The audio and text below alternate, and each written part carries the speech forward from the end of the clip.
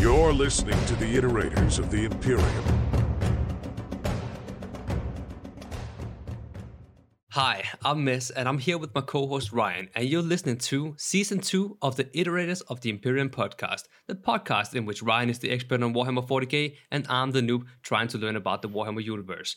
And once again, we are here with Darren from Laying Down the Lore, and it's gonna be a good time, like last time, I reckon.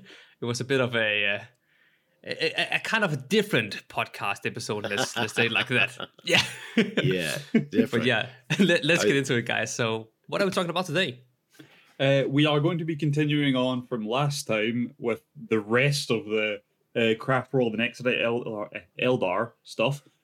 So we're going to be looking at the Paths of the Eldar, the Aspect Warriors, the kind of weapons that they use, and some of the troops, stuff like that. Those kind of things are the plan. And I'm hoping that this seems a bit less like a fever dream than last time did. I take that as a personal insult, but I feel I have to distance myself from last episode as well. That's fair, especially because we haven't done the edit for it yet. And for listeners, yes, this is what my voice actually sounds like. Never cross a Danishman. It's unbelievable. Hey! I mean, I agree. But... I've told you to stop cursing people, Nez. We've been over this.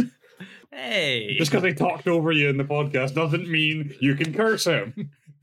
Just sitting here.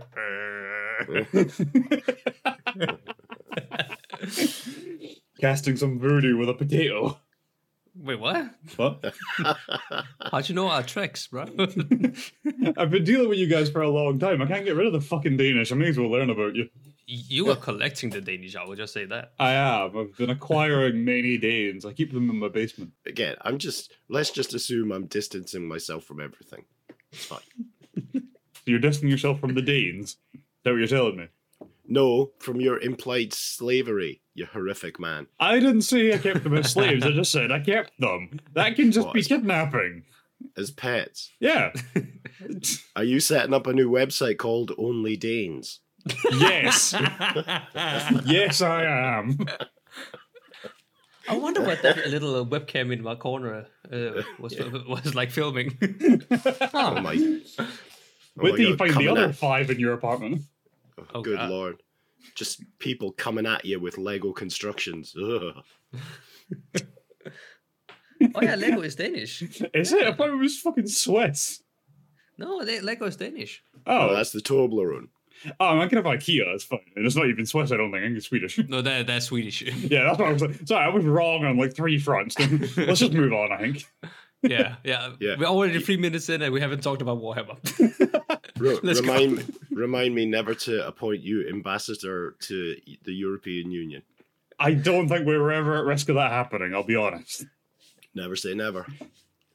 You know what, I'm going to try for that now, just to upset you. I'm going to start looking up how the hell that works. We start a new podcast. It's just my journey to becoming ambassador of the European Union.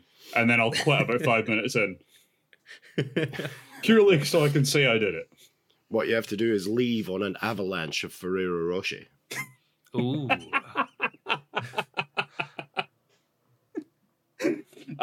God, that would cost millions. And depending on how heavy you are, it would be horrific. You'd be like some sort of delicious hummus. Oh, that'd be good. You know what? All right, solid plan. Let's do it. I reckon we can make that work. I reckon taxpayers would be okay with paying for that. Yeah, they're okay with everything else. Okay, I don't think this podcast is the place for bland political commentary. All right, Paths to the Eldar. Yeah. Right, so after the fall of the Eldar, the remains of Eldar society saw fit to take on the path system. Out with the Exodites and Craft World Eldar, I think they basically just never thought of this system at all, because it's kind of stupid in the first place. Whatever. The idea being that you would take a particular life path, and it would essentially give you something to focus on, a skill to study, practice, and then master, so that people didn't just, stray off into debauchery and sexy murder cults again. The paths take a lot of different forms, and we are going to run through a bunch of them, but there's one other thing, and it's that you can become what is called lost on your path, Because the idea is you're meant to study a path and practice it until you eventually master it, and then move on to a new one. Because how much more is there to learn after you master something? But some people just keep going with the same one endlessly and essentially fall into some form of madness because of it, I'll be honest. And those people are said to be lost on their path, which is an interesting concept. There's some of the paths I find it hilarious that you could become lost on, and I don't really know what form that would take. But we'll get into that as we kind of run through the paths now. So the first path that I'm going to go over is the Path of Awakening. So this path teaches Eldar to analyze their surroundings in incredible detail, like down to the point that like things that are so minute that no one else would even begin to notice it, or even think there was any relevance to the situation about this detail. And these guys will pick it out and be like, I know exactly what's going on now, because that bug farted. You're like, great, thank you for that, Dave. Well, we've all got friends like that. That's fair, yes. I feel like that's just what Sherlock Holmes was. Yeah, pretty much, actually. Yeah. I don't know what being lost on that path would be. Would you basically just spend all day walking around with a magnifying glass? The danger with the path system and being lost on the path system is you end up kind of over-specialized. So you see, if we're talking about the Path of the Awakening, you would see import in every little aspect of things. So you kind of lose yourself into the kind of day-to-day detail and end up having to live in a completely empty white room. That's fair. Yeah, I get that. Yeah, that makes sense. The second path is the Path of the Artisan, which genuinely just teaches people to be craftsmen. But it's a weird tiered path. So it would go in a sense of like, you pick the Path of the Artisan, and then you pick what kind of artisan you would be. So like a sculptor or a painter or carpenter for some reason or whatever. And then it would subsequently go down one more tier into like the style of that. And it's probably broken up in about 86 other ways as well. But that means that you could essentially go into the Path of the Artisan several times over, just looking at different sections of it, picking new trades to take up and stuff like that. Which I can see where being lost on this path would take you, because you'd probably just spend your entire life sanding a chair or something stupid like that. You know, we've all done that in high school when we're in like woodwork. You just spend hours sanding a clock for no reason, varnish it 76 times, stuff like that. I can just see it. Mr. Barber, why are you still working on that? I'm trying not to get devoured by Slanesh, sir. And that is why you kept getting sent to the counsellor. No, that was for another thing, but it was linked. Oh, okay, that's fine then. Does that go back to you devouring people for Slanesh? No comment. Probably for the best. I'm sure a judge told you weren't allowed to talk about that.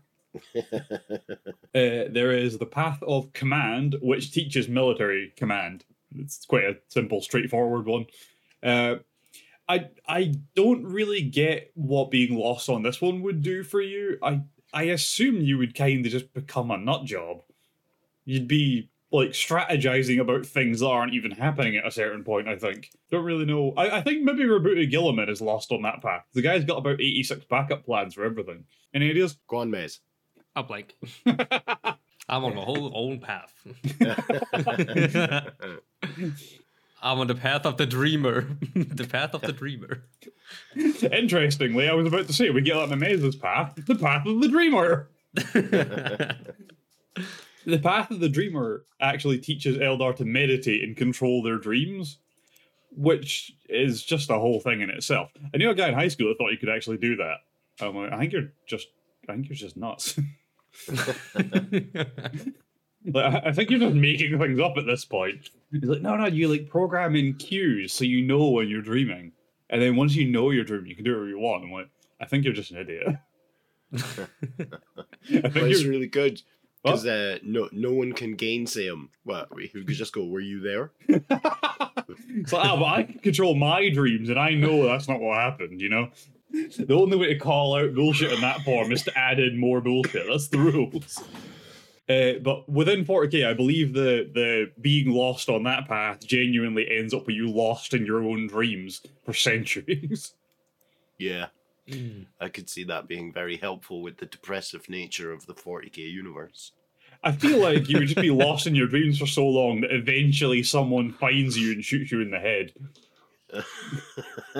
Now that's a way of parenting. I like that. That was not the way I was thinking about it. Yeah. The path of the daydreamer. Bang. Then we have the path of grief. So this path involves grieving for Eldar suffering at like funerals and like memorial services and stuff like that. So it's a way of being able to experience grief without being so far into it that Slaanesh just grabs you. Which, I mean, I guess that happening is exactly what being lost on that path would do. You would just become so depressed that eventually Slaanesh would just take you. Yeah, that's an interesting point, actually, because it would be a descent into despair, which is a Nurgle thing. But you wonder if any of the other gods are able to grab hold of Eldar souls. Has Slaanesh, like, Bagsied them all? I think he has, but much like siblings usually are, they very rarely actually respect the Bagsy. Yeah, my sister used to do this thing when we would have burgers. There'd always be one extra. I don't know why there was always one extra. I think our parents were trying to divide and conquer. That's fair. But I'd say, I want that burger, or I'm having that last burger, and she'd pick it up, lick it, and put it back down. Yeah. I mean, it's not a great story, but, you know, illustrative. So it just brings back memory from our own experiences. Oh, yeah. You knew my sister too, yeah?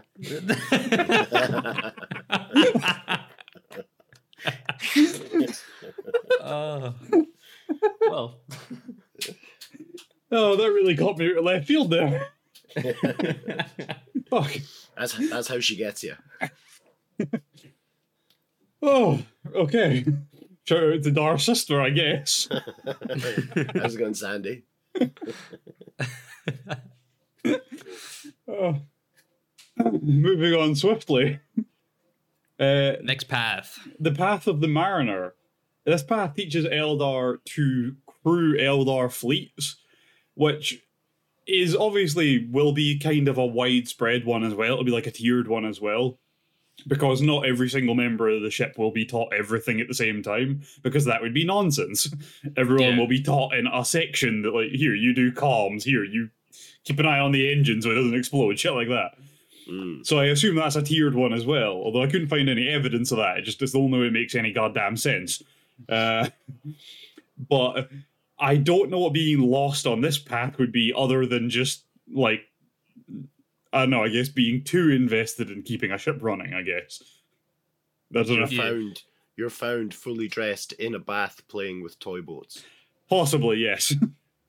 You just take the word mariner way too seriously and just constantly in a diver's suit. Well, speaking of Lost, I reckon the next one is Path of the Outcast. I feel like you're looking these up. No. I've just done my homework. What have I told you about that? So the Path of the Outcast refers to Eldar who are out with the usual path system. So because the path system is quite a rigorous way to run society, everyone has to kind of stay in their own little box and do what it says inside the box. Because the Eldar are obviously very advanced creatures and are very hyper-intelligent compared to the average human, stuff like that. A lot of them are just like, fuck your path system, and want to go do whatever the hell they want. So any of the ones that turn their back on the usual Eldar society and path system end up being referred to as being on the Path of the Outcast, where they just fuck off into the galaxy and go do something else. Join a shit metal band. Exactly, yeah. I don't know where you find someone's garage in 40k to be in a shit metal band, because I feel like that's where they all start, but I'm sure there's one. But hey, do you know what's not a shit metal band? What's that? Black Legion. Hey, featuring Andy.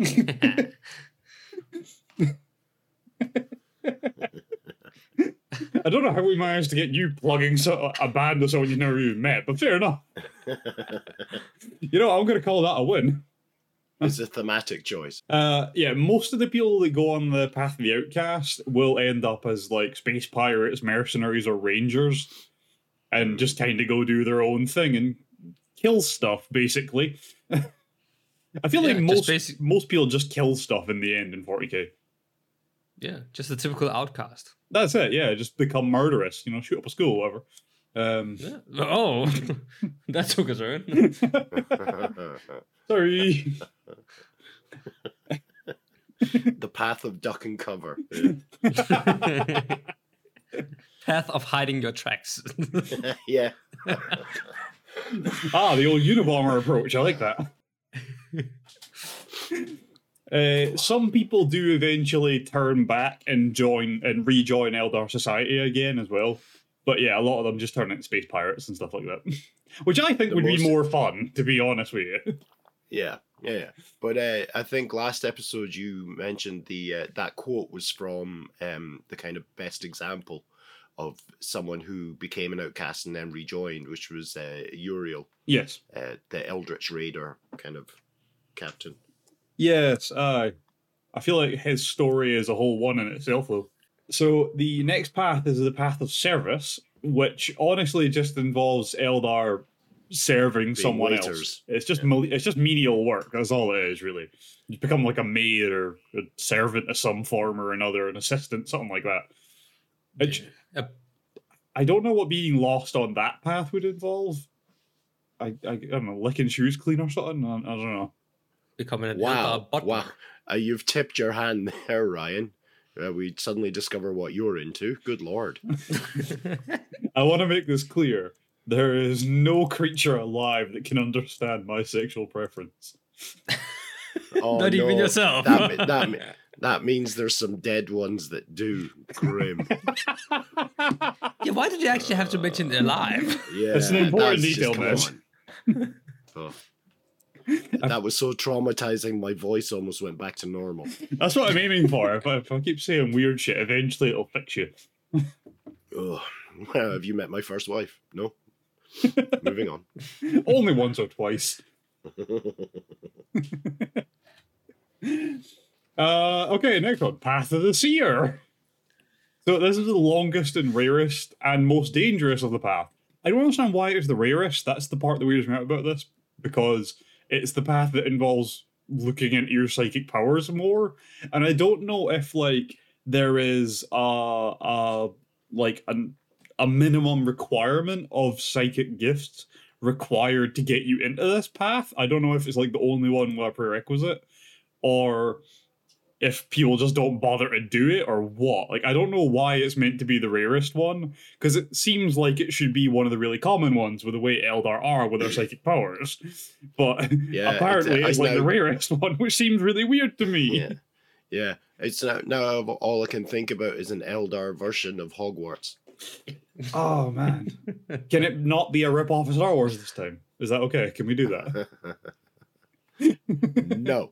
It has to be the same. How dare you?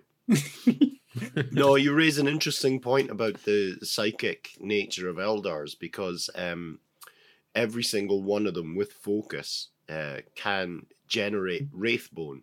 They actually manifest it out of the warp or the webway. I can't remember exactly which, but they're able to grow Wraithbone themselves, so they can make small items like rings and other such size things. And so people that are good at that can then become what's called bone singers.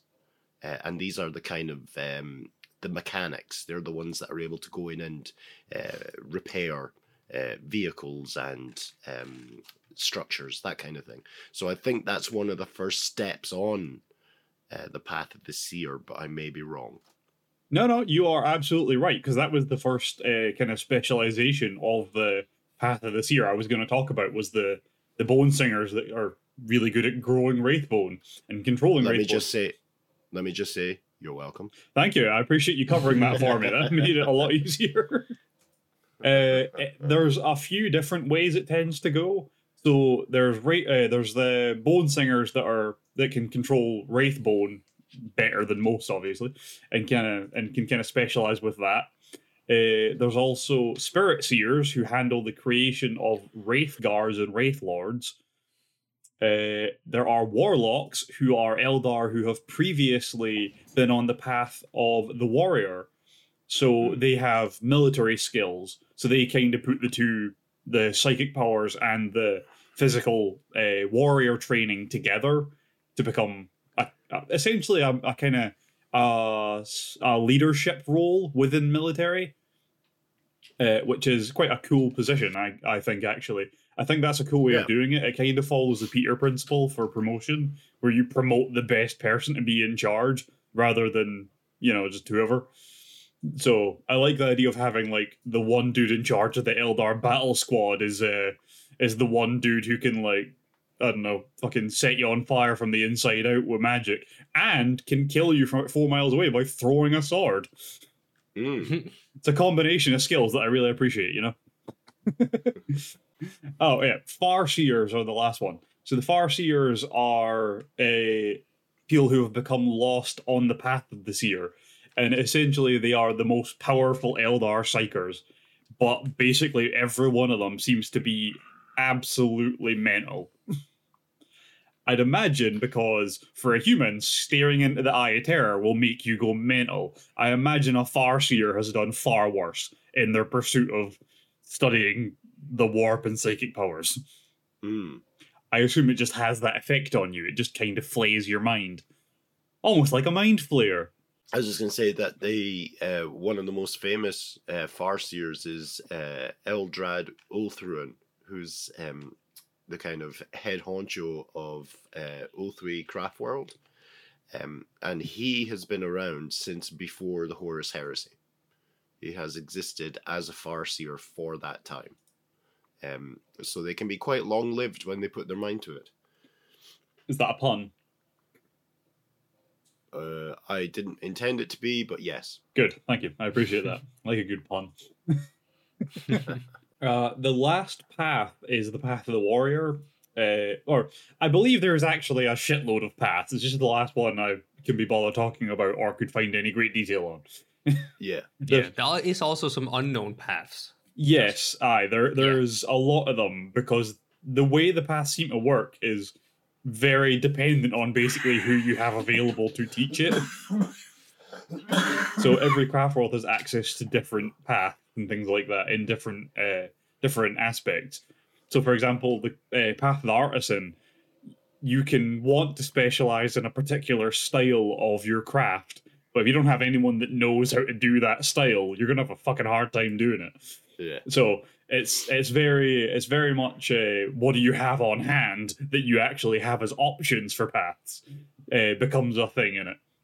Path of the Warrior is very, very susceptible to that detail, because obviously you need to have people that can teach you that fighting style, or you can't learn that fighting style very easily. I'm sure there's once in a while someone that just figures out as they go, but I'd like to hear about an Eldar that accidentally learned a particular style while trying to make up a new one. Yeah. So the Eldar that are on the path of the warrior are known as aspect warriors, and that is our kind of section 2. So we're going to run through a bunch of the different aspects and things like that. Dhar, do you have anything else to say about the paths of the Eldar while we're here? Do you have any questions? One of the oft overlooked but safest paths is the path of the map maker. All right. Yeah, it's really difficult to get lost on that one. Boom! You're welcome.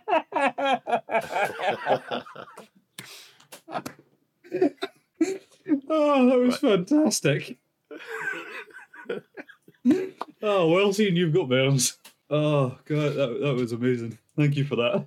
Nez, any questions before we move on? No. I think I'm just going to sit here and giggle for a while.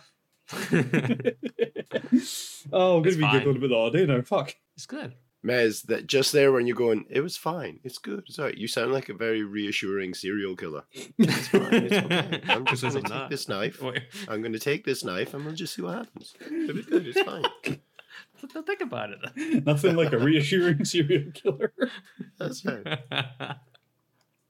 Oh. Wouldn't that be great if there was like I suppose you can call them a serial killer, but it'd be someone who kidnapped you, built you up emotionally, and then set you back, like released you. I think that's Stockholm Syndrome.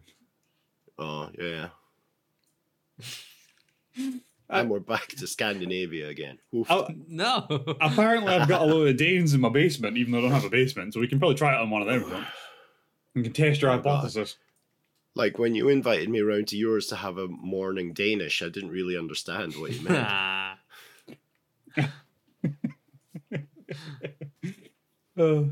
Okay, aspect. I don't see this getting any better unless we move on.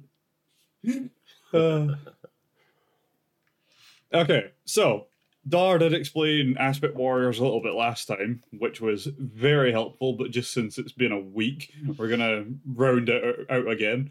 The idea is you follow the path of the warrior, and then you pick one aspect of Warcraft inspired by their war god to study and master. That's the gimmick here. With Aspect Warriors, sorry to leap in here. No, Aspect Warriors, you can imagine they're special forces units. That's really how to think of them. And they specialize in a single aspect, hence Aspect Warriors, of combat. And so they're not like, it's not a massed army. It's a group of elite warriors, which are also technically priests. Right. The thing I don't get about these guys, right, and I both love and respect and hate at the same time the way that Games Workshop seem to just reuse concepts, right? And the part that annoys me about Aspect Warriors is that for some reason they're all named as if they're a goddamn Space Marine Legion. Yeah, that's pretty funny. It just reminds me of the Beast and his Primarchs. Like, oh, did you not come up with a new concept, please? Moving on. So the first form of Aspect Warrior we're going to talk about are the Dire Avengers, because why not? These are the most common Aspect Warriors, I guess. They're basically just well-rounded and kind of designed for combat flexibility. Nothing too special there, to be honest with you. For the record, there's a shitload of these, an actual unknown number of these, and probably new ones popping up every day and hidden in the corners of random craft worlds, even though I don't know you get a corner of a world because they're round, but fuck it. So I'm just going to run over a few of the major ones, just so people that are listening know I'm not pretending this is all of them. I just don't have 4 years to try and figure out all of them. Oh, I wanted you to go into excruciating detail about the slicing orbs of Xandros. That is an actual I know. I intentionally avoided it. Because I felt like it would be more fun to actually deep dive on that at some point if I could. Okay. Second one, Howling Banshees. So, close quarter specialists. They basically use brutal precision to make up for a lack of brute strength, which is fun. We always like that. They're striking scorpions, also close quarter specialists, but more in the sense of like a hunter. So they specialize with like stealth as well. So it's more like surprise attacks and like stalking your enemies and stuff like that involved in it as well. And if you'll forgive me, both of those, the Howling Banshees and the Striking Scorpions, have very dangerous helmets. They do. I'm not even going to explain it. Move on. That's probably for the best. No, they've got the Howling Banshees have kind of sonic amplifiers inside their helmets, so that when they scream, it becomes this kind of nerve paralyzing screech that, funnily enough, paralyzes the nerves of their enemy, and then they're able to get in and kick some ass. And with the Striking Scorpions, they have a kind of similar deal, but it's what's called the Scorpion Sting, which is or Mandy Blasters. So it's two kind of small guns on their lower jaw or of the helmet, kind of replicating the sting of a scorpion if you get too close. So they do take up a kind of totemic aspect of their kind of discipline. I do like the Mandiblasters. They're quite a cool concept. Although I feel like they're also a weird concept. I feel like the person who suggested that first was probably looked at like he was a bit of a weirdo. Well, it's I suspect it was Jez Goodwin, and you know, I think I had mentioned last episode that if you want to see the very first kind of public description of the paths and aspect warriors, you go looking for White Dwarf 127, which was in 88, and that details the first kind of army list for aspect warriors. But about three or four issues before that, he released, or as part of a White Dwarf was released, a big kind of graphics spread of the sketches of the aspect warriors and what they look like underneath the helmets and the different types of weapon they have as well, because striking scorpions are armed with a chain sword and a scorpion pistol, a shuriken pistol, and the Mandy blasters. But in some of the original artwork, you could see that you could swap out the chain sword for a power glove, as power fist as they're called now. Wasn't the power glove that old gaming thing? Well, yeah, I think so. Yeah, the kind of haptic feedback thing. Yeah. Yeah. Weird. Maybe that's why they renamed it. Maybe they're going to get sued. The next one we're going to talk about is the Dark Reapers, which I quite like. I'm a big fan of the Dark Reapers, and I'm a huge fan of the Fire Dragons. They're probably my two favorites, to be honest with you. The Dark Reapers are long-range fire support troops, so they use cannons basically. They take in like heavy weapons, but as with everything Eldar, it's like specialized to the point that a cannon can be wielded with surgical precision, and I fucking love that. There's something about the contrast in there. It's just like my favorite thing. I just like the idea that there's it's a very kind of emo/goth unit. So it's like it's Halloween gone very wrong, as a unit of these guys stand on a hill, launching. I think it's missile launchers, isn't it? That's what they have. Typically, yes. Reaper launchers. Yeah. But I can remember their leader. I'm sure you're going to cover the concept of Exarchs later on. But their leader carries it's a what do they call it? A flail of skulls, which was just effectively a load of chains with metal skulls on the end that it would just whip at people and fly through the sky and whack them in the head. Angry bolas, I think. Yeah, I was going to say, that does sound like a bola. Which coincidentally, I think I may have. That was an Ebola joke. Anyway, carrying on. Oh, I missed that. Yeah, never mind. I feel I need to reassure the listeners. This is 100% what I'm like all the time, but I'm also quite ill. I mean, Ebola does that to you, so. That's right, yeah. I'm sorry, I'd love to come out, but I've got a bleeding anus. Have a good day. I think that's a different thing. I think that's a separate issue you may have to talk to someone about. That's pretty normal, right? I won't be able to do it without talking about your morning Danishes. Okay, moving on. I hope you'll start thinking I actually have Danish people locked in a hypothetical basement. Fire Dragons, these guys are cool, right? Yes. Yeah, they're essentially close quarters anti-armor troops. So typically they carry a fusion gun, which will turn a person into pink mist or a tank into molten slag in seconds, which is just hilariously cool to me. It is awesome. Yeah, I think if you've never turned part of your own body into pink mist, you just don't know how funny it actually is. Interestingly enough, Pink Mist was the name I used to dance under. Oh, it's my stripper name. I thought your stripper name was Molten Slag. No, that's my ginger friend. Or a duo sometimes. Yeah, a duo.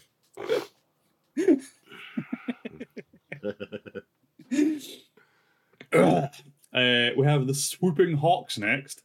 So essentially their concept is death from above. Their armor has wings, so they fly over the enemy and just rain gunfire and grenades from above.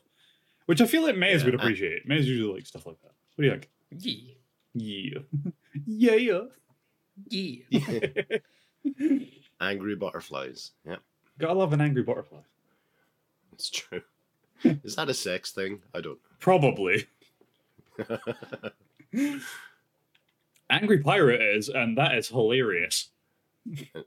know. I just threw up a bit in my mouth. Wait till you find out what an angry pirate actually is.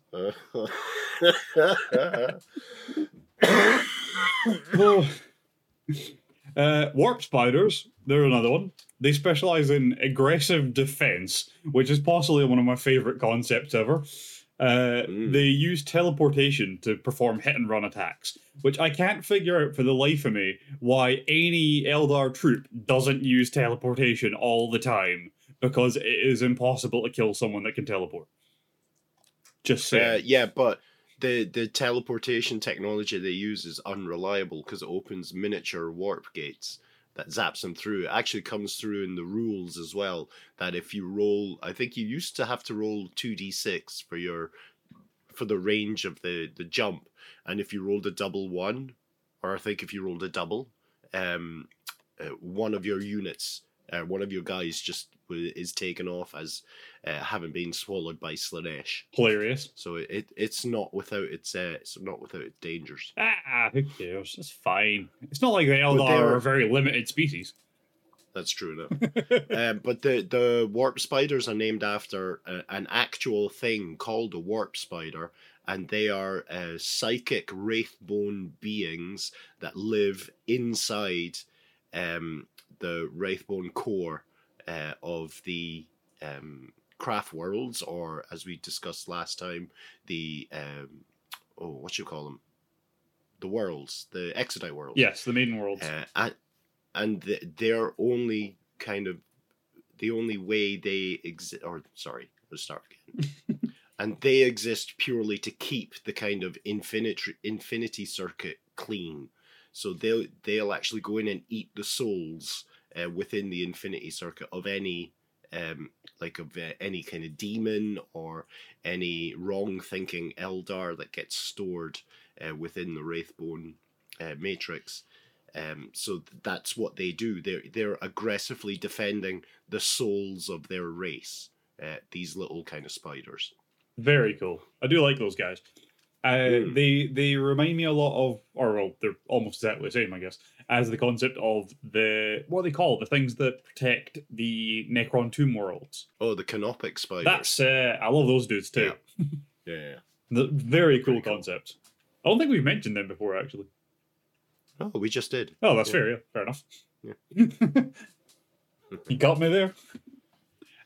So the next is the Shining Spears. They use jet bikes to carry out like lightning attacks. So basically also a form of hit and run, but with a jet bike instead of teleporting magic.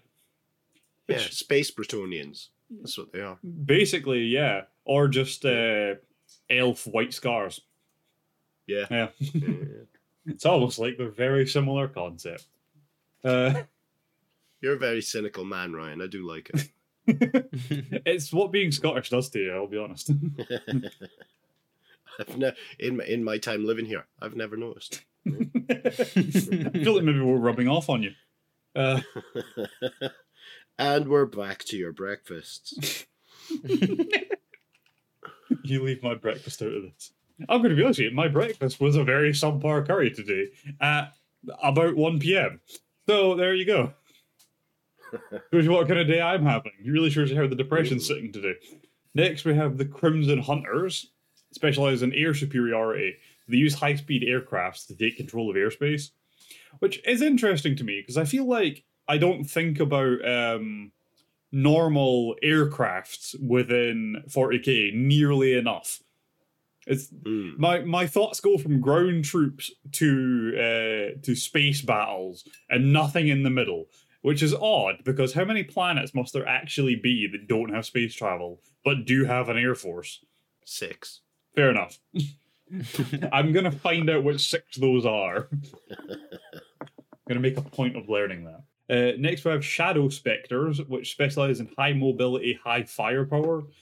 So I fucking love the weaponry these guys carry. They carry a prism rifle, which alone is a powerful weapon, but they can use the entire squad's prism rifles to concentrate into one beam to make it much more powerful. So it can take down like anti-tank, or it can take down tanks as anti-armor weaponry and stuff like that. They're from the Shadow Spectres. They were the one from the Forge World book, right? The Doom of Mymeria. Yes, I believe so. Mymara, yeah. However you pronounce that. Although it's a similar technology to the way the Blackstone Fortress weaponry works, and I really appreciate that because I feel like the Blackstone Fortresses kind of set in a world of their own within 40k because of the way they're seen as being like the most powerful thing around in terms of like spaceships and shit like that. They're seen as this massive, devastating force with very little equal, and it really does set them aside. And I really appreciate that you kind of see a glimpse of the same concept with it, just this weaponry, that they can have that same focusing ability. Yeah. Though I feel like it's very dangerous to do that with a couple of Blackstone Fortresses. I mean, you certainly need to have a risk assessment, but yeah. God, OSHA would be all over that shit. And the last one I'm going to mention is the Eagle pilots, which also specialize with aircraft usage, but like fighter jet type rather than I don't know. I didn't say what type the other ones use, to be honest with you. But the idea is these guys are more for like dogfighting than anything else. Yeah, they're the ones that go for the Nightwings, and also I think there's some subgroup within there that does the vampire bombers as well. Oh, cool! I didn't know that. That sounds awesome. I'm have to look into that. All right. Anything you want to say about Aspect Warriors? No, I'm very pro Aspect Warrior. I like them. That was it. No. Yes. Comments? Questions? No, I'm good. Oh, okay. Thanks, guys. You're really adding a lot. There's the problem with Dhar being sick. Well, I'm not engaging as much as I would. That's it, yeah. Well, no, I felt I railroaded over everything last time, so I'm maybe overcorrecting. Possibly. Yeah.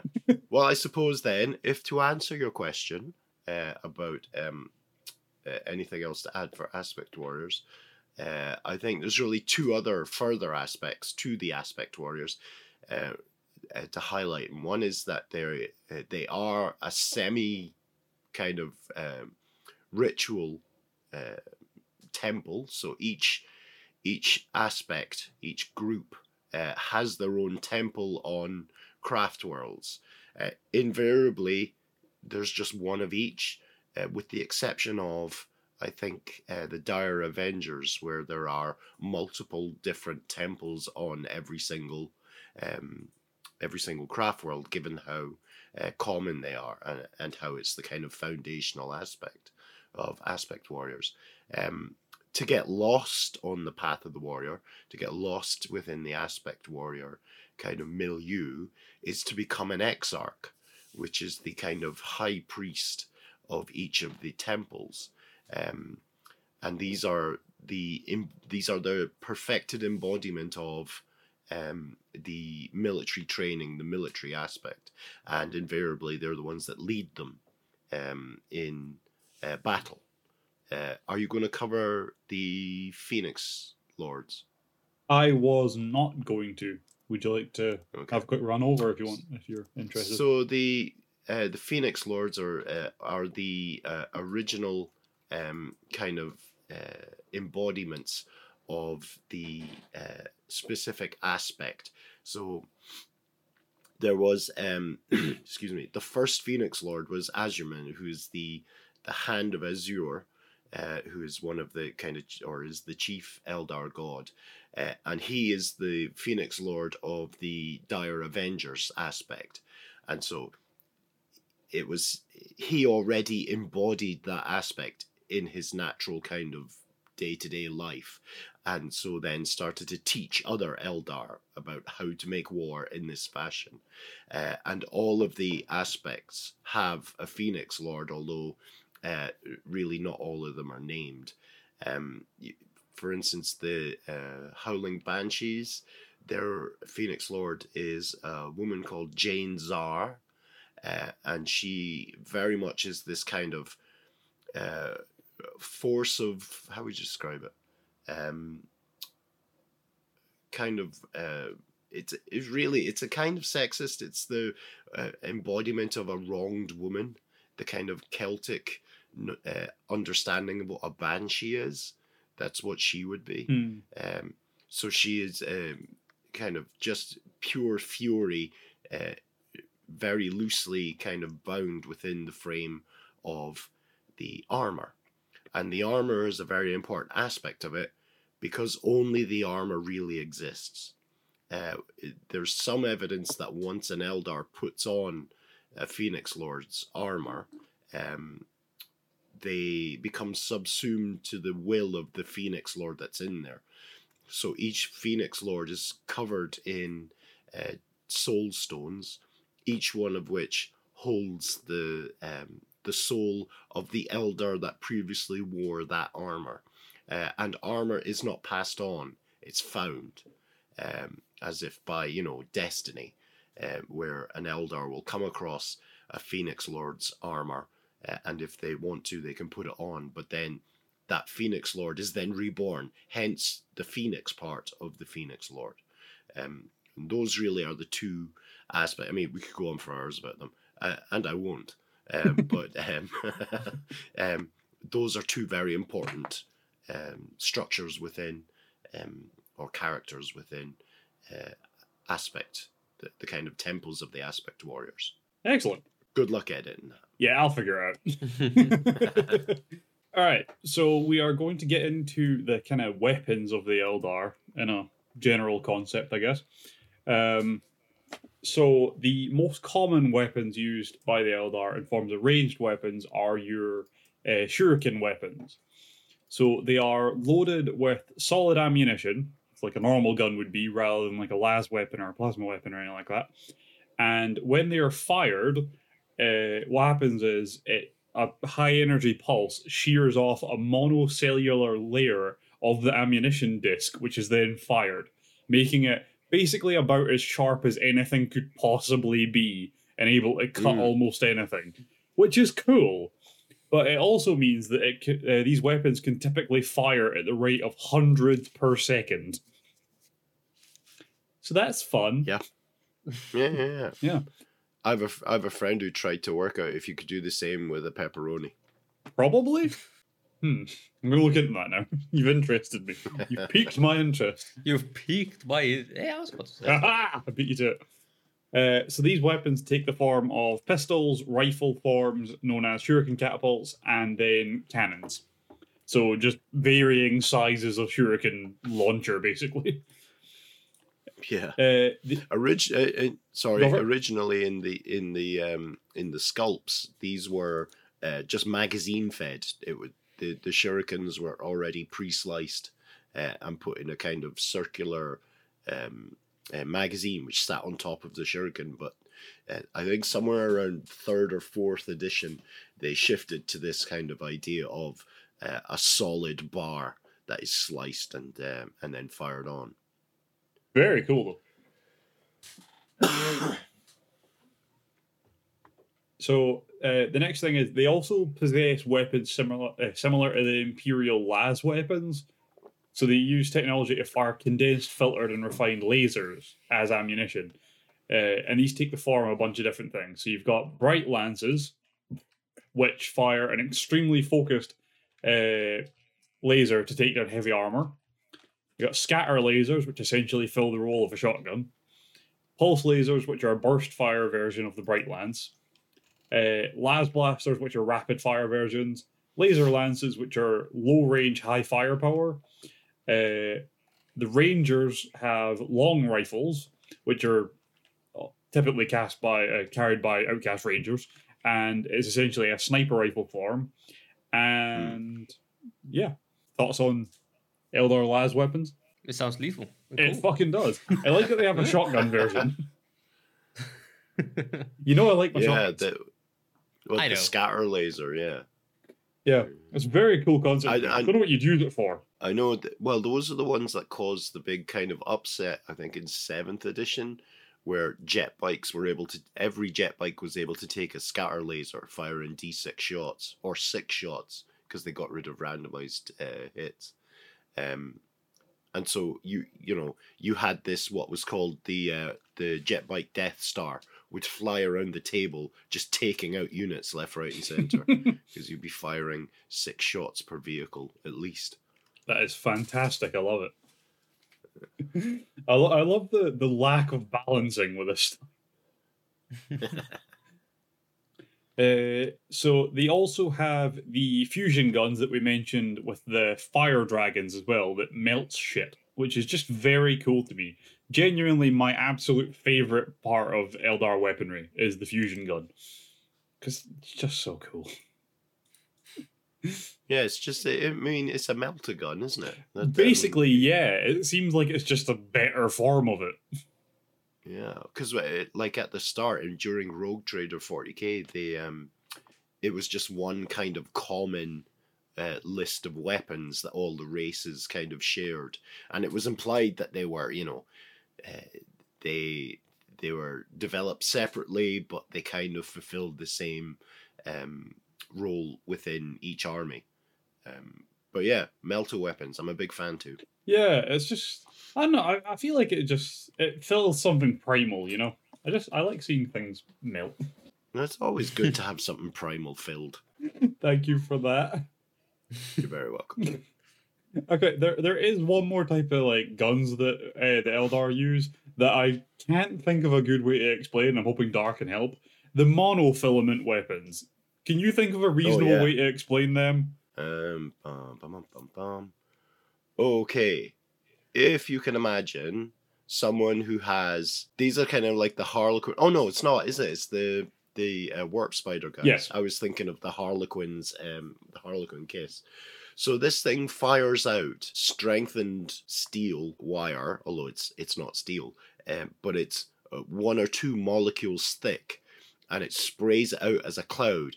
There we go. It's really, really, really angry silly string. You know, that you spray from a can? That's what it is. You spray it on, it rests upon people or vehicles or settlements, and anything that moves gets cut to ribbons because it works its way into your body. In a very non-consensual way. Oh yeah, I could imagine. Just wipes you out. The Harlequin's kiss, which you guys will cover later on with the Harlequins, it's the same principle, but the Harlequin's kiss pierces into your body and releases the same mesh inside your body, pulping your organs instantly. So cut you from the inside out. Yeah. Ugh. You get turned into a fleshy bag of soup. Yeah. Or some kind of sushi. Yeah. Imperial sashimi, that's just what we need. Yeah. I suppose it really depends what the humans have eaten. Why is everyone giving us rice? There we go. So yes, so they've so the warp spider guys, the aspect warriors, they have a rifle that does this. The Harlequins obviously have various different types of pistol and close combat weapon that does something similar. And then we have, oh god, what's it called? The Night Weaver, which is this huge tank that can blanket entire areas in this stuff. And really it's disruptive. It stops movement, it stops battle plans, in addition to killing people. Which just sounds awful. Yeah. But effective. Yeah. Oh yeah, very effective. You gotta hate it when an Eldar shoots a butterfly net at you and then that's it. It's over. Yeah, you get, great, you thanks. get minced, yeah. I don't know if it'd be worse dealing with that, like being the one hit by it, or seeing someone be hit by that. Because I feel like that'd be pretty horrific. Definitely getting hit by it. Yeah, I definitely would. I think I could cope with the PTSD because I would still be in one piece. You know, like... Because I feel like if the guy next to you gets hit by that, like someone close enough for you to see it happen, I feel like you just know what's about to happen to you now, rather than Yeah. like I'd rather it was just over and done with than having to know that was about to happen to me before it happens to me. You know what I mean? I don't want the awareness of that. I'd like it to just be over. Yeah. Instantly. Yeah, I feel like there's a point where you see the guy next to you get hit by that and you just turn your own gun on yourself. I've forgotten which, I think it might have been an episode of Futurama where Fry is sitting in a foxhole with another soldier, and someone says, oh yeah, it's the calm before the storm. The worst part is the waiting. And then someone says, but the battle will be okay, right? Oh yeah, obviously, yeah, it'll be fine. It'll be fine. The easy bit, everyone knows that. So before we move on to melee weapons, so grenade wise, they have pretty standard grenades. They have plasma grenades and melter bombs, which are pretty standard as far as bombs go. But the one I want to mention is the haywire grenade in particular, because it's used for neutralizing vehicles. It's genuinely just an EMP grenade. Yeah. Yeah, Perfect. which I love. There's nowhere near enough EMPs used in 40k. You just turn off a Space Marine. Like, it's great. Like, basically everything that's actually a threat to the Eldar has to be powered up by something like that, or by magic. It's you either have to have crazy tech to power you up, or you have to have magic. And you can turn off half of those options very easily. And nowhere near enough people carry these. I mean, what if you have a magic EMP?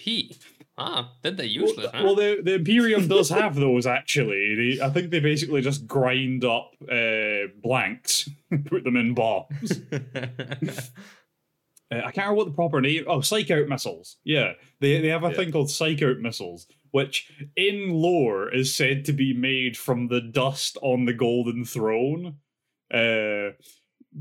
Which is just nonsense, because apparently they're actually made using pariahs. So I'm pretty sure they just paste the pariah and put them in a bomb.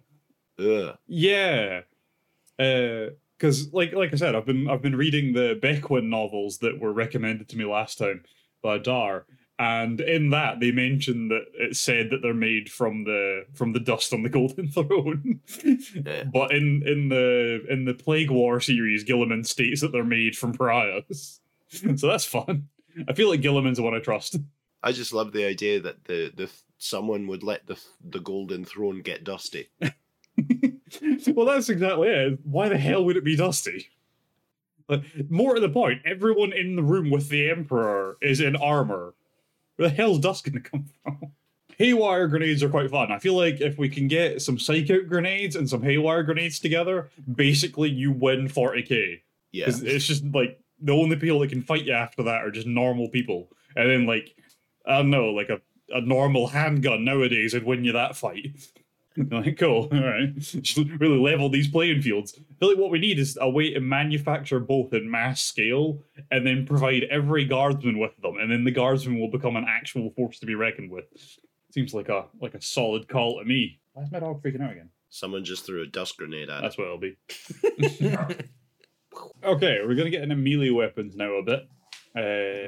This is Woohoo! yay.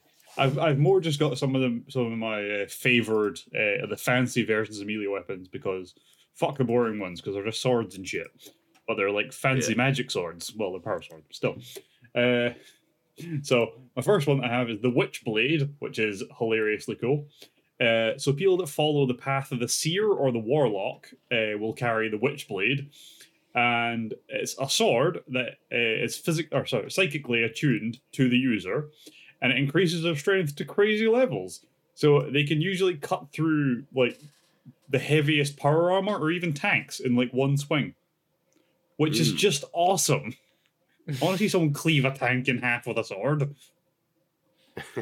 Well, it used to be in the first pass at the Craft World Eldar that you could add in your psychic points into your attack, into your melee attack with a Witchblade, and I've forgotten it. I think it added 2 strength and 2 armor penetration, or the version that they had back then.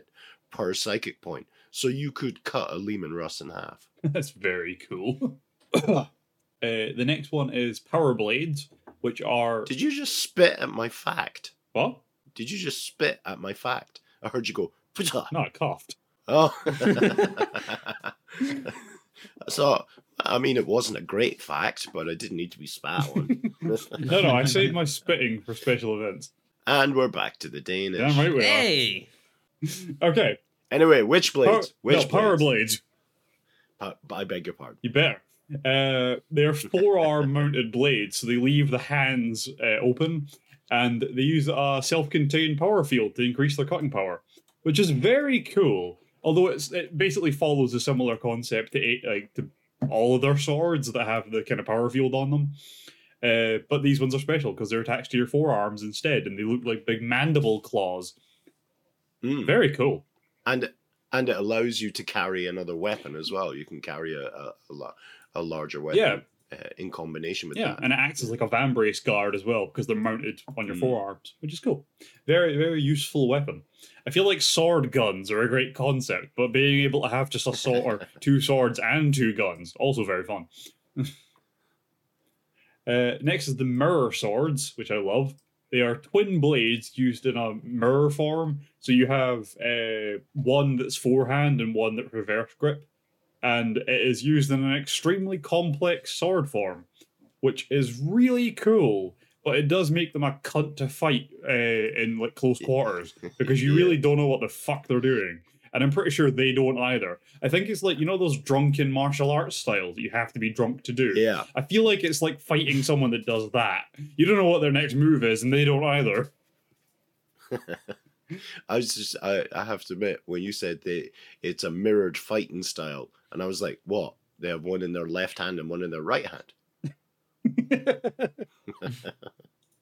No, it'd be one in their left hand and one in their other left hand. God. Dire swords are the next one I had. They are one-handed power swords that contain a spirit stone. So anyone that's cut by the blade can just be outright killed by the spirit inside the stone, which is very cool to me. Yeah, I mean, it's not a great death being sucked off by a sword, but there you go. Oh, man. I'm sure the Mechanicum would be into it. Wait, this power stone you're talking about, what is that from? Okay, Ryan, go. No, because I feel like we've talked about this before. These are spirit stones. So if you can imagine, it's in the kind of fall myth of the Eldar race, their kind of high queen, Aisha, wept when they were no longer allowed to talk to the Eldar in person. And so her tears turned into what's called waystones, which are these psychoactive gemstones within which you can store one or more Eldar soul, like Eldar conscience. Huh. So you see on a lot of the Eldar miniatures, they all have a stone, a waystone on them, so that if that Eldar dies, their soul immediately goes into that stone, which can then be collected after the battle and put in special mounts on the Wraithbone core of their craft world, and then that soul joins the kind of great soul orgy is the wrong word. Soul soup of the Eldar race for that given craft world. It also gives them certain benefits because you can draw the soul of a warrior, soul of an experienced warrior, into a stone and then attach it to something like a member of the Wraith Guard, and then that soul operates and inhabits that machine. And you see that at all scales up to Eldar Titans. Obviously there's a mix of living and dead, but it's this that gives the Eldar, this, or the craft world Eldar, this reputation for necromancy. Yeah. That's the best reaction I've ever had to trying to explain something. Yeah. You gotta say it like an excited child or it doesn't count. I feel like that reaction is not accurate in a lot of times when we speak about Warhammer though, because like majority of Warhammer is just death and more death and despair and Yeah. that reaction doesn't fit in well, but I mean, maybe it does. It's a matter of perspective, I guess. Yeah, I think so. I mean, I think the Eldar are actually quite a hopeful race, well, the Craftworld ones are anyway. I think they'd have to because be. they're, yeah, I mean, they deal with, you're walking around with, possessed jewelry all the time, and you're bumping into your dead mates who are inhabiting various things, everything from, soldiers to toasters, I suspect. And then ultimately they're going to, well, you're going to cover the Ynnari, so I'll leave that be. Yeah. Okay, so the last one of the melee weapons I was going to mention was the biting blades. So they're large two-handed chainsword capable of cutting through flesh or armor very easily, which I just love chainswords because it really speaks to the fact that whoever designed chain weapons as a concept for 40k has no idea how a chainsaw works, because when they get wet, they slip. So it wouldn't cut through flesh.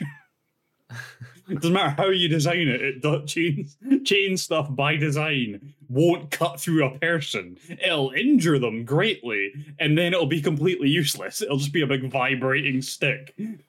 And we all know how dangerous they can be. No, exactly. No. It just changes from a weapon of, it changes from an instrument of war to an instrument of Slanesh worship very quickly. Try to use any chain weaponry. Just throwing that out there. But I love the concept of a gigantic two-handed chainsword. Oh, I'm really pleased you said chainsword. I thought you were going to say something else. So yeah. I'm pleased you're kind to us, Ryan. Yes. Wait till we get to the Slanesh episode. Oh God. I realised this was a good point to do a little bit of outsourcing here, so I'm gonna dump some responsibility onto Dhar here, if he's willing. Uh-oh. Go on anyway. Okay, come to my house and get in my basement, and then I'll explain. No, actually, I was going to ask if you wanted to expand on the Eldar Craftworld troops outside of the Aspect Warriors a little bit. Ooh. Yes, delighted to. I suppose we should start with the paths that have been mentioned earlier. Every Eldar, regardless of what path they're in, can be mobilized for war. And fundamentally, it comes down to the psychosocial link they have with Kyle Mensha Kane, who is the war god, the bloody-handed god of the Eldar. There's a ritual called the Ritual of the Young King, in where an exarch, which is, as we've discussed, is one of the aspect warriors who is lost on the path of the warrior, is elected and sent into this chamber that is at the heart of all craft worlds. And in there is a kind of inert statue of Kyle Mensha Kane. Now, I've just realized I've been calling him Kyle. It's Kayla Mensha Kane. I was just leaving you to say Kyle. It was more fun. Yeah. So anyway, Kyle is he's sitting on this throne in this chamber, and the doors close. And then there is noises, one would imagine, from an abattoir, and then the doors are flung open, and the chamber is on fire. The war god, who I'm now not going to call by name, walks out. All right, I'll call him Wayne. Wayne, the war god, walks out of this chamber, and the only kind of remains of the young king is the kind of blood that's continuously dripping from the god's hands, the statue's hands.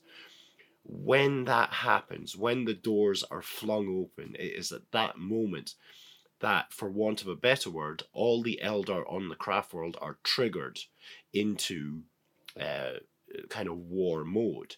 So whether they're on the path of the artisan, on the path of the warrior, or path of the seer, or whatever other path, they instantly go to the kind of marshalling points where they're issued their armor, they're issued their weapons, and the whole craft world then is on a war footing. So every Eldar of fighting age is expected to fight for their craft world when the war god is awakened. This then largely falls into kind of infantry troops, mounted troops, and armored vehicles. So for infantry, you've got various flavors of what's called guardians. The most common are guardian defenders. These are bog standard Eldar troops armed with a shuriken catapult, some armor, and a handful of grenades. That's it. And they go off in units, usually supported by a hovering platform that has on it a heavy weapon of some kind. These are the kind of ranged specialists, in quotes, of bog standard Eldar.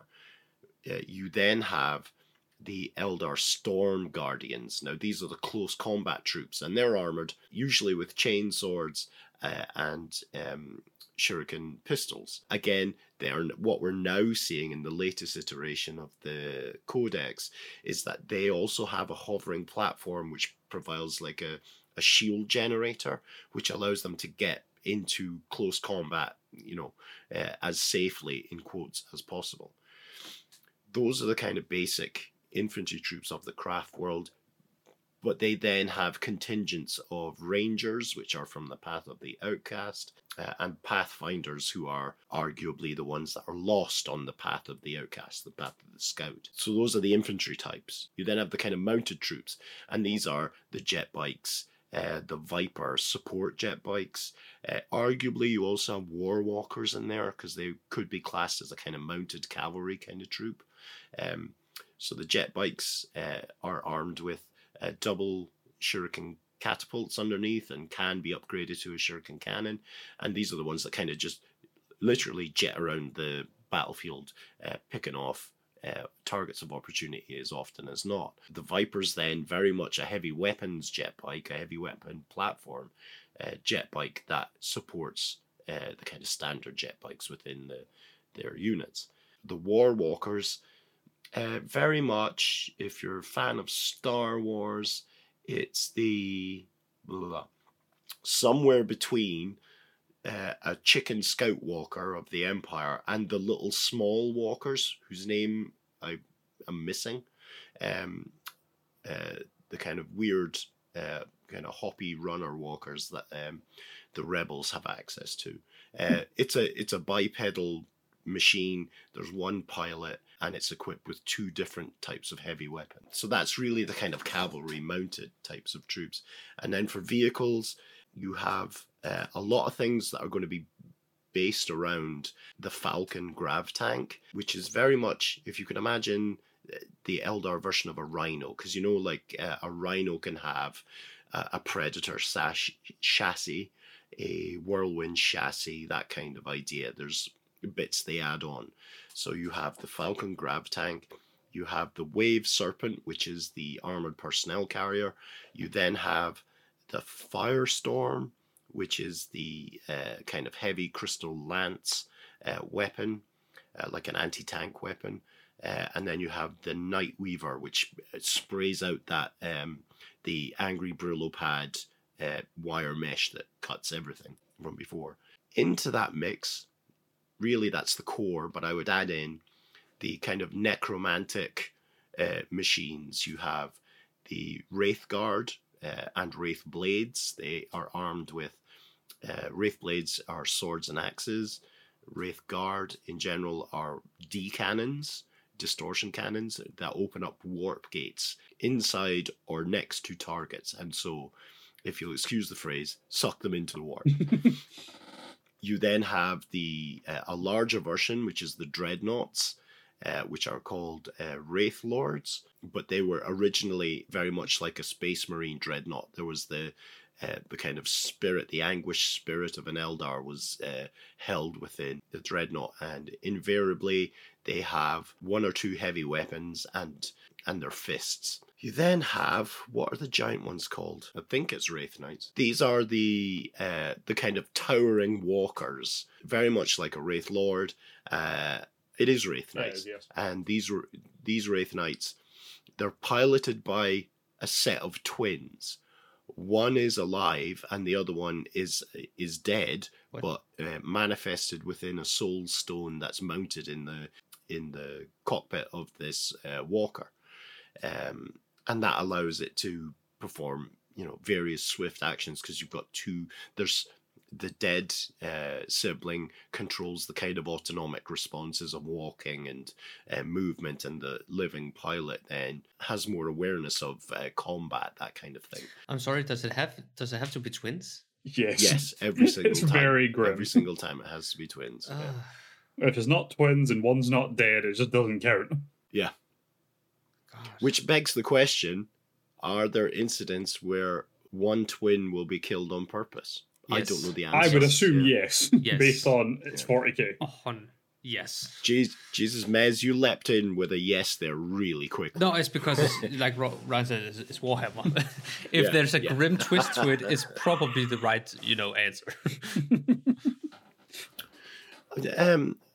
So that's really the kind of Eldar panoply of war. That's the infantry and the vehicles and the light vehicles and stuff. Did I miss anything?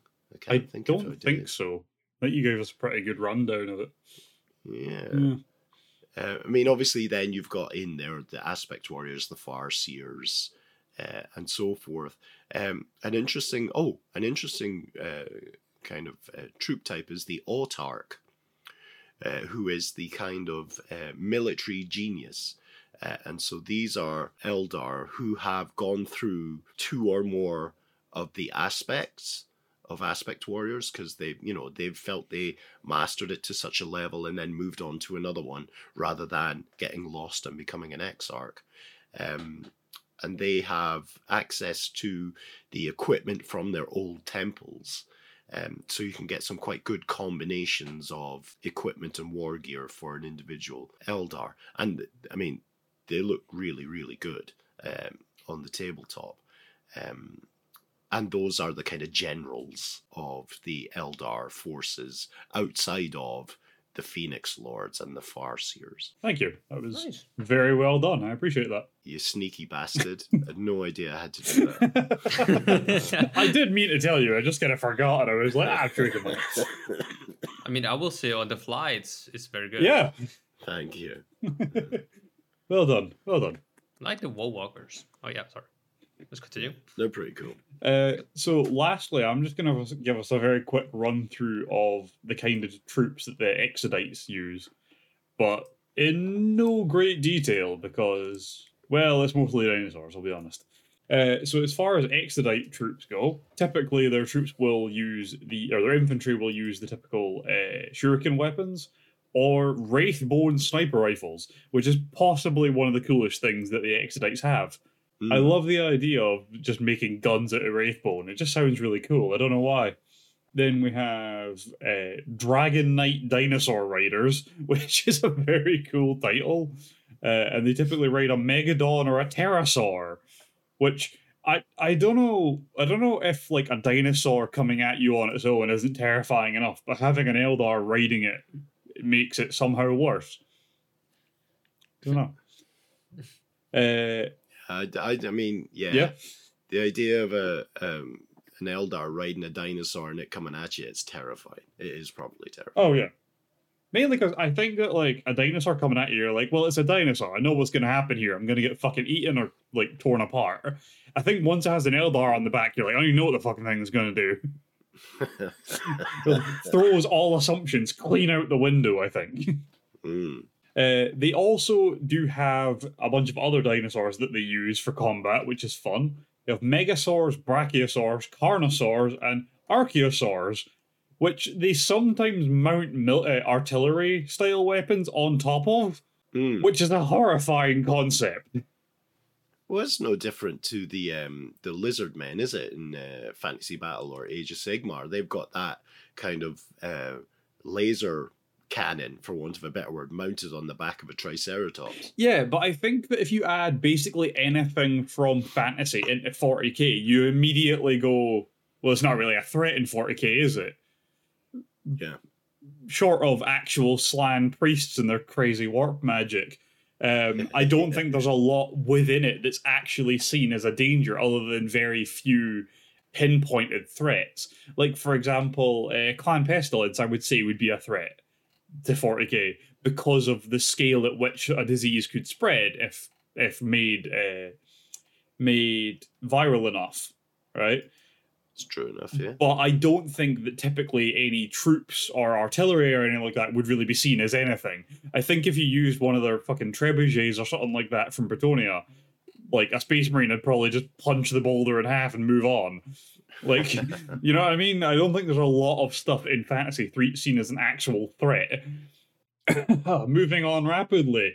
World Singers. World Singers are cool. They're basically druids. That's fun. No, they're kind of like the Bone Singers from the Path of the Seer, except the Exodites, because they're not Craft World, do it in their own kind of way. So they have World Singers who are essentially just psychers that are able to control nature or manipulate nature, which is very fun. And I feel like basically just making a tree slap someone is a great way to put them off guard. That's me. Yeah. What a gentle way of phrasing that. I'm sure that's like no, I mean that genuinely, just a slap with a limb of a tree while they're walking through a forest. Wait, I mean, that doesn't seem right. Slap. I'm starting to doubt this is a real tree. Slap. I wonder how many slaps you get before someone just shoots a tree for no reason. I feel like it would very quickly come to people just gunning down trees, just confusion and frustration. It's one of them fool me once, shame on you. Fool me twice, boom! You know. And I guess last time I'm going to run over these guys, although Dhar did mention it, the Eldar Knights, which are obviously Wraithbone constructs that just act like Imperial Knights, basically. Yeah, I mean, I think Dhar explained that one, to be honest with you. But the Exodites do have them as well. Yeah, but those are distinct from the Wraith Knights of the Craft World because they're kind of atavistic manifestations of the Exodite ideas. I can only remember two of them at the minute. One is which is the Bright Stallion, which is a centaur-like machine that has a huge lance, like a pulse lance. And then there's the Towering Destroyer, which is the kind of four-armed machine that has various types of heavy weaponry and close combat weapons. But they were designed originally to kind of be herders, herding the megasaurs around the various planets. And that was the original idea for Imperial Knights as well. It was farm equipment that just became weaponized. Yeah, the other one is going to bother me now not remembering it. I always love that concept, the night worlds and stuff that came about, because, yeah, you're right, they were just meant to be for like manufacture and stuff like that, for building, for construction and farming and shit like that, just on mass scale. And then shit went to hell, so they were like, well, I guess that giant scythe is going to come in handy. Which I love that concept. But I think that was about all I had to cover on the Eldar. This really all should have been done in one episode, but you know. You're welcome. Thank you for that. Oh, that was a good one. Yeah. Let's laugh. Okay, before we tie off, any questions? Anything to add? What do we think? What does the KY and KY jelly stand for? No one knows. Fair enough. I'm on an eternal quest. I can provide you with a similar yet equally useless piece of information if you like. Go on then. There's a type of lubricant you get for like working on cars and stuff called AC90, and the AC stands for Action Can. Action Can. Yeah. Hey, look, there's Ryan lubing up a car again. Herbert. See, you joke about that, but if I ever actually work on your car, you're gonna fucking hope I do. Oh, let me tell you. Did anyone ever see the documentary about the guys that are like sexually attracted to their cars? I've seen that before. Oh, it's crazy. Yeah, that is really disgusting. For the record, the KY and KY jelly stands for Kentucky. Kentucky jelly. Genuinely, no. That sounds like an STD. Well, I'm glad you watched that, Mez, because now you too can share in that it completely destroyed what the Herbie movies meant to me. A poor little love bug. I haven't thought about that. Let alone Knight Rider, Jesus Christ. I think Knight Rider was sexual in its own scope. Oh yeah. I don't think you had to add that in. That man was clearly in love Like with a that car. talking car talks back, seducing you. Dirty talks from the back. inside. That's it. The car saying, "I want you inside of me now." I love the way your key feels in my ignition. No. Oh. Farewell, libido. You know, I've listened to a lot of your podcast episodes. I've never heard you say that before, but you've said it in both of ours. What are we doing wrong? Yeah. Nothing. Everything. Ben just edits it out. I'm gonna have to re-listen to them all, listening for the point where you would have said that now. I assume it involves aardvarks.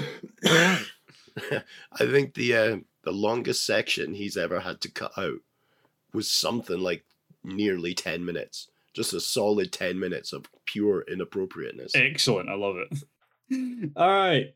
So apparently I'm doing an outro this time. This is the first time in like 30 episodes. That's fun. Thank you everyone for joining us. Dhar, where can they catch you? At this stage, I'm probably at the hospital next week.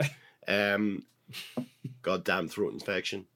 You can find me and all my nonsense on Laying Down the Lore, which is a Warhammer fantasy podcast found wherever you find good podcasts, and to be fair, bad podcasts. Yeah, come and join us. We like having a laugh and, talking nonsense. I could not recommend their podcast more. I'm a huge fan of it. It's really gotten me into fantasy. Thank you. And with that, you can catch me and Mez here next week. We'll catch you later. Bye. See ya. I love you.